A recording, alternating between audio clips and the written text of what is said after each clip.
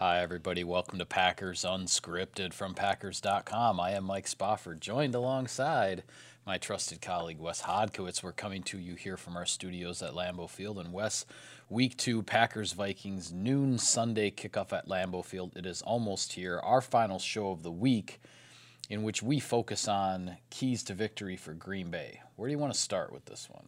Well, there's a quarterback that we don't really have an update on right now.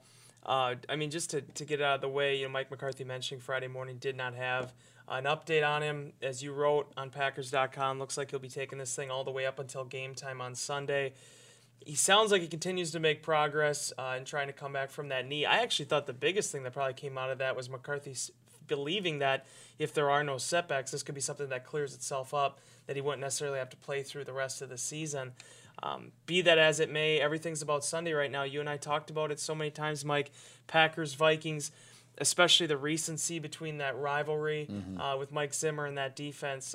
Aaron Rodgers is a big piece of the puzzle, depending on how it all shakes out. Yeah, I think it all starts, and I personally believe Rodgers is going to play, but even if he doesn't, and if it is DeShone Kizer, I think it all starts with protecting the quarterback. Sure. This Minnesota Vikings defense, this defensive front, and I'm talking about not only the front four, but also the linebackers, Barr and Kendricks and all of that.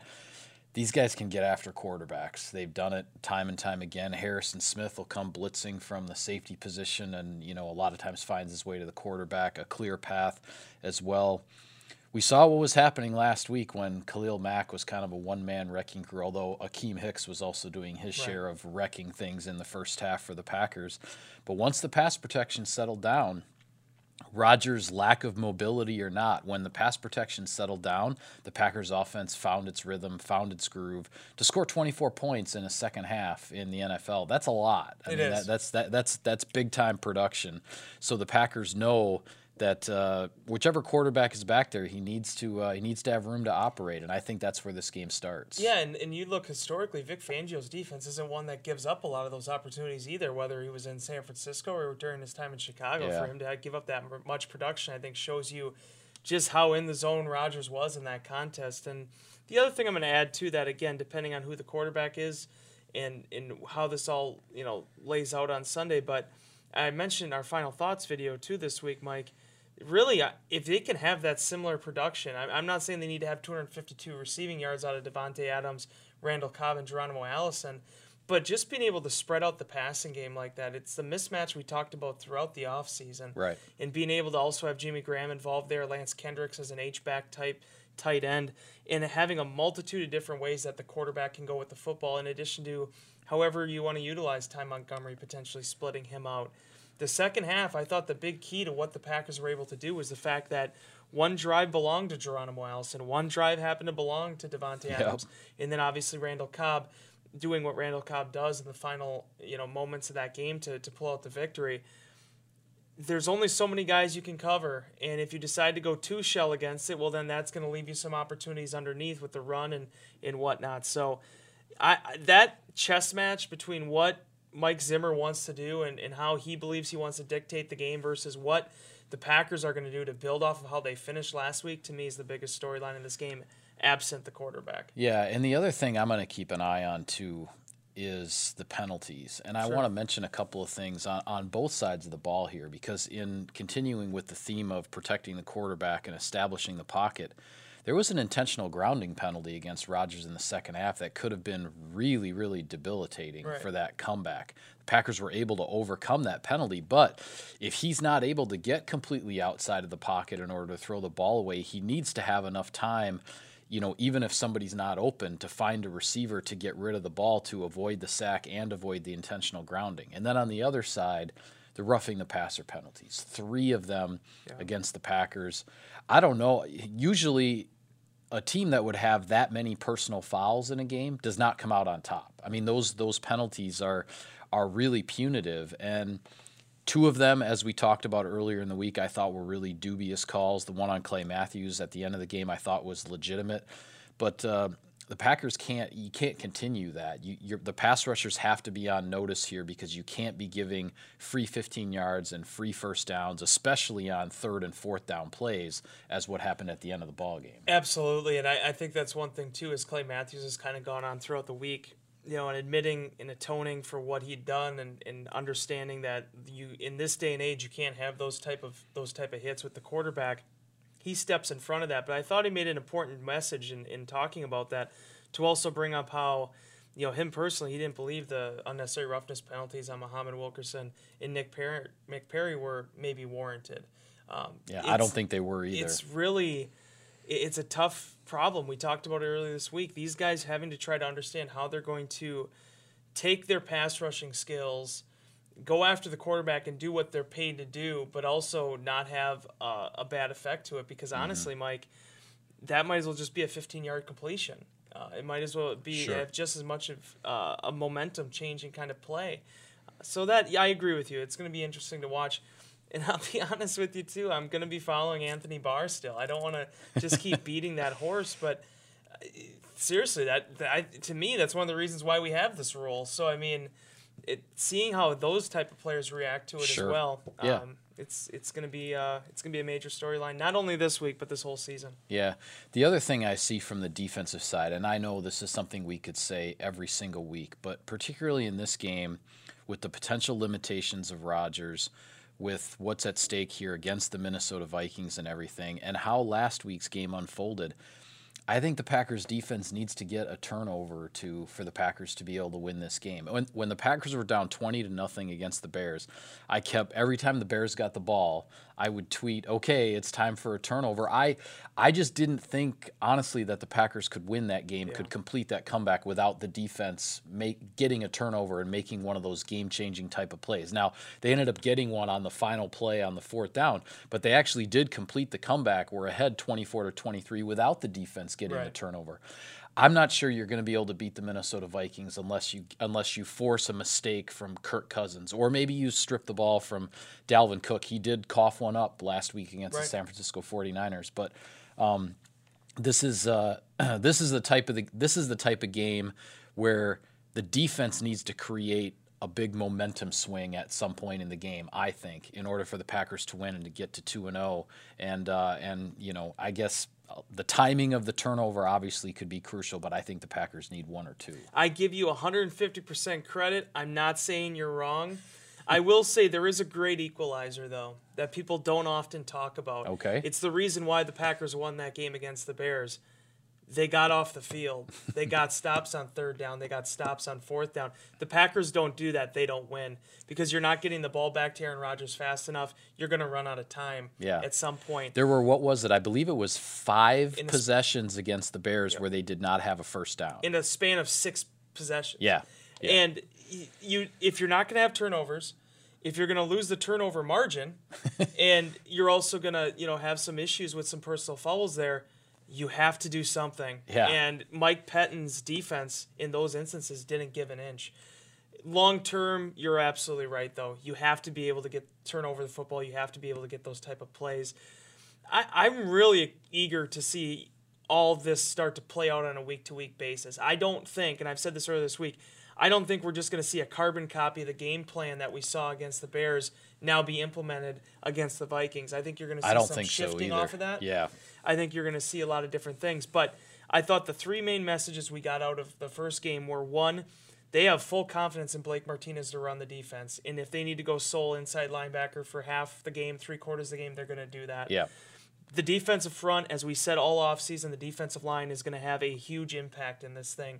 They're going to run 3 defensive linemen in sub packages. They're going to run them in base packages. They're going to have base packages where there's 1 defensive lineman. They're going to have dime packages where there's 1 defensive lineman. It's indiscriminate there. Mm-hmm. Mike Pettine's going to go with whatever he feels the flow of the game is like. And lastly, I wrote about it earlier this week. We talked about it. Defensive back secondary is going to be a hallmark of this team. They will go as far as they take them this season. Josh Jackson, Jair Alexander, Mike McCarthy said it. Both of those guys earned the reps. They're on the field. Kevin King played every single snap last week. I don't think that's a big enough storyline given the fact that he had missed the amount of time he did with the shoulder, Yep. given the fact that he had sat out in the offseason with the other shoulder surgery, the fact that he played all 70 defensive snaps and was a full participant in practice this week, a very good thing for a guy that didn't actually play into a preseason game until the finale. No question. And lastly, Tramon Williams, what else can you say about him? 70 defensive snaps. He's going to be a big part of this thing. He's another one of those orchestrators in the defense. The Packers secondary as a whole, Mike, and there's going to be guys that get nicks and bruises over the course of the season, but that group right now appears to have the potential to be special this year. Yeah. You mentioned a different type of game plan here against the Vikings, and I agree with you because I was surprised, as I had mentioned earlier in the week, I was surprised at how the Packers really, in essence, they dared the Bears to run the ball with Howard and Cohen.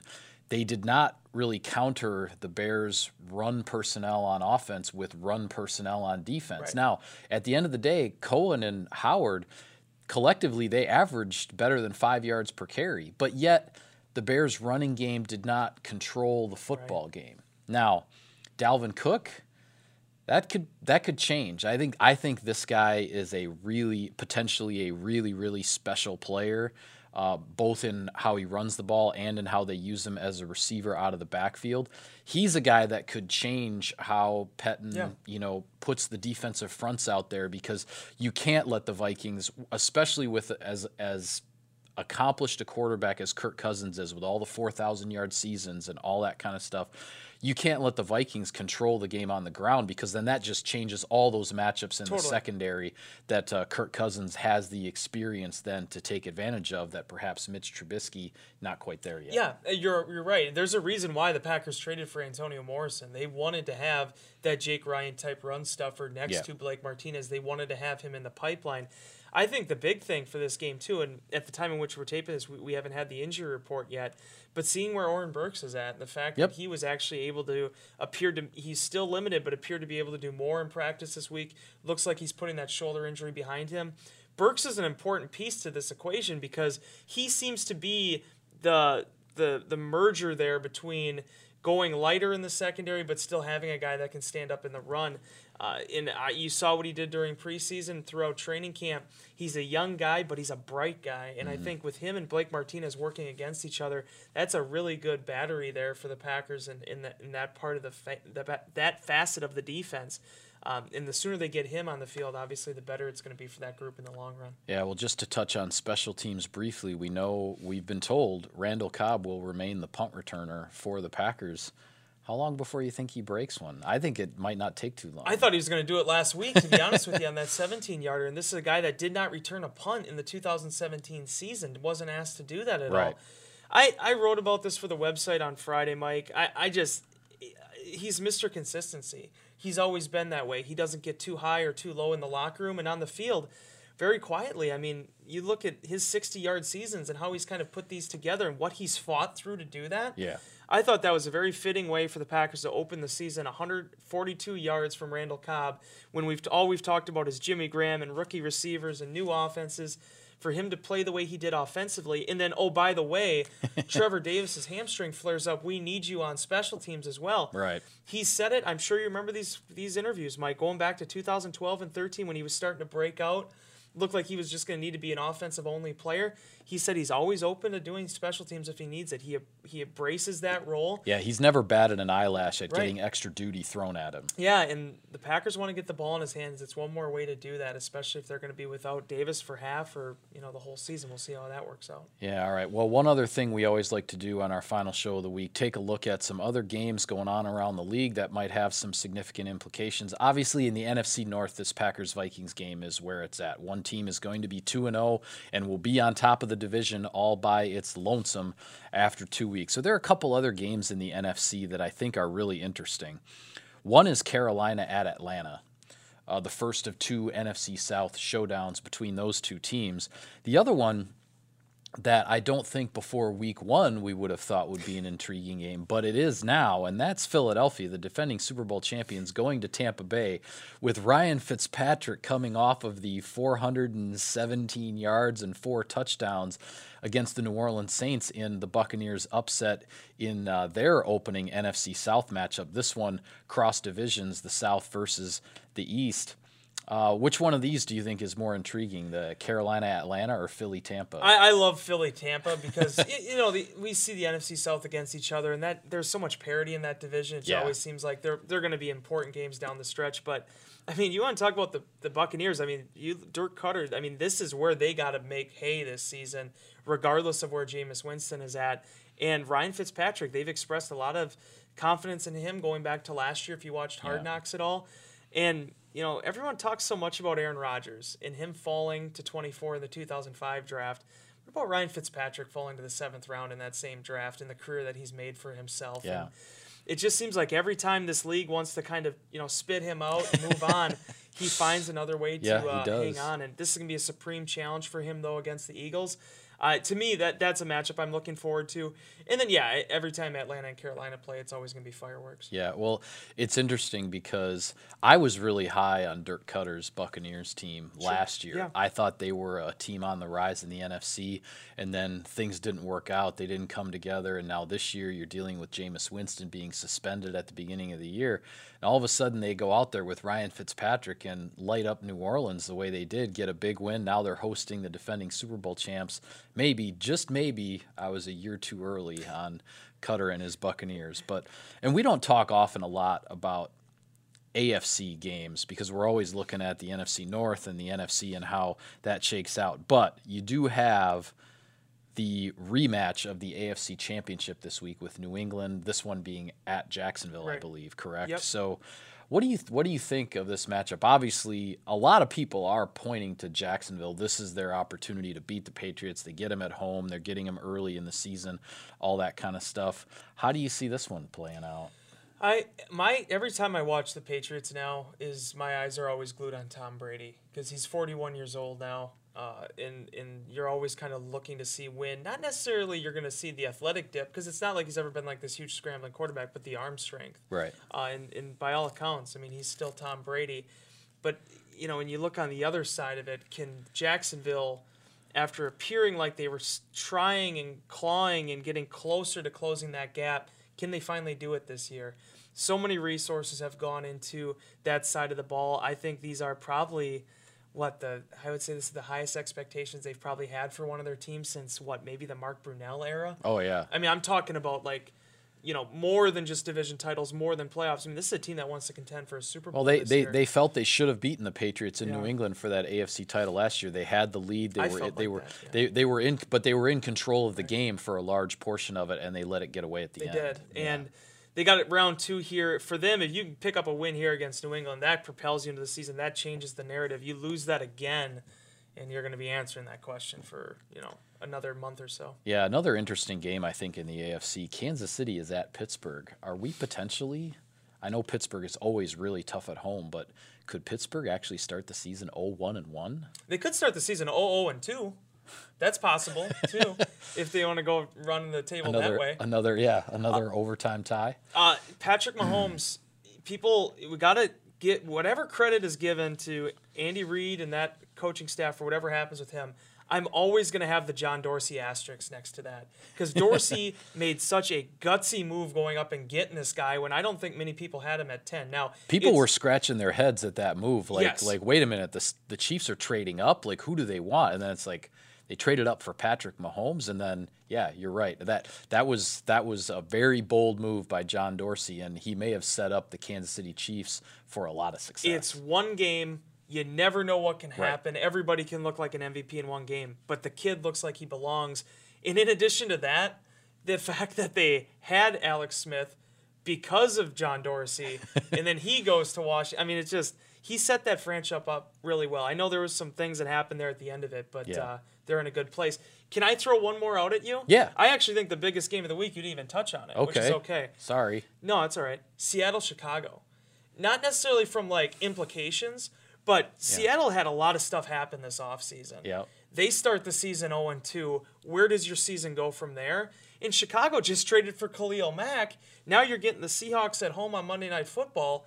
You kind of need to show up. Yeah. So whatever team ends up being 0-2 out of that one, I think that's going to not necessarily be an insurmountable hole to get out of, but not the start you're looking for. Yeah, so that's Monday night's game. That's Monday Night Football. Okay, well, yeah. I mean, 0-2. I know we'll talk about that then, but I'm really No, excited. no, I hear you though, because we're going to hear the stats with regards to that game about the percentage of teams that Yes. make the playoffs when they start 0-2, and one of those two teams that they both have some high hopes. One of those two teams is going to be 0-2. There's a bunch of stat people out there, probably some in Bristol, Connecticut, and Los Angeles, just waiting to unveil all those 0-2, All those, 0-3 yeah, percentages. we're going to see those on the TV screen Monday night. But that's a big game. No, because you're right. That depends on who's going to really be in contention in those divisions. Yeah, you're right. That is a significant one. With that, we will call it a wrap on this edition of Packers Unscripted. Be sure to follow all of our coverage of the team and of Sunday's big game against the Vikings on Packers.com. On Twitter, he's at Wes Hod. I'm at Mike Spofford at Packers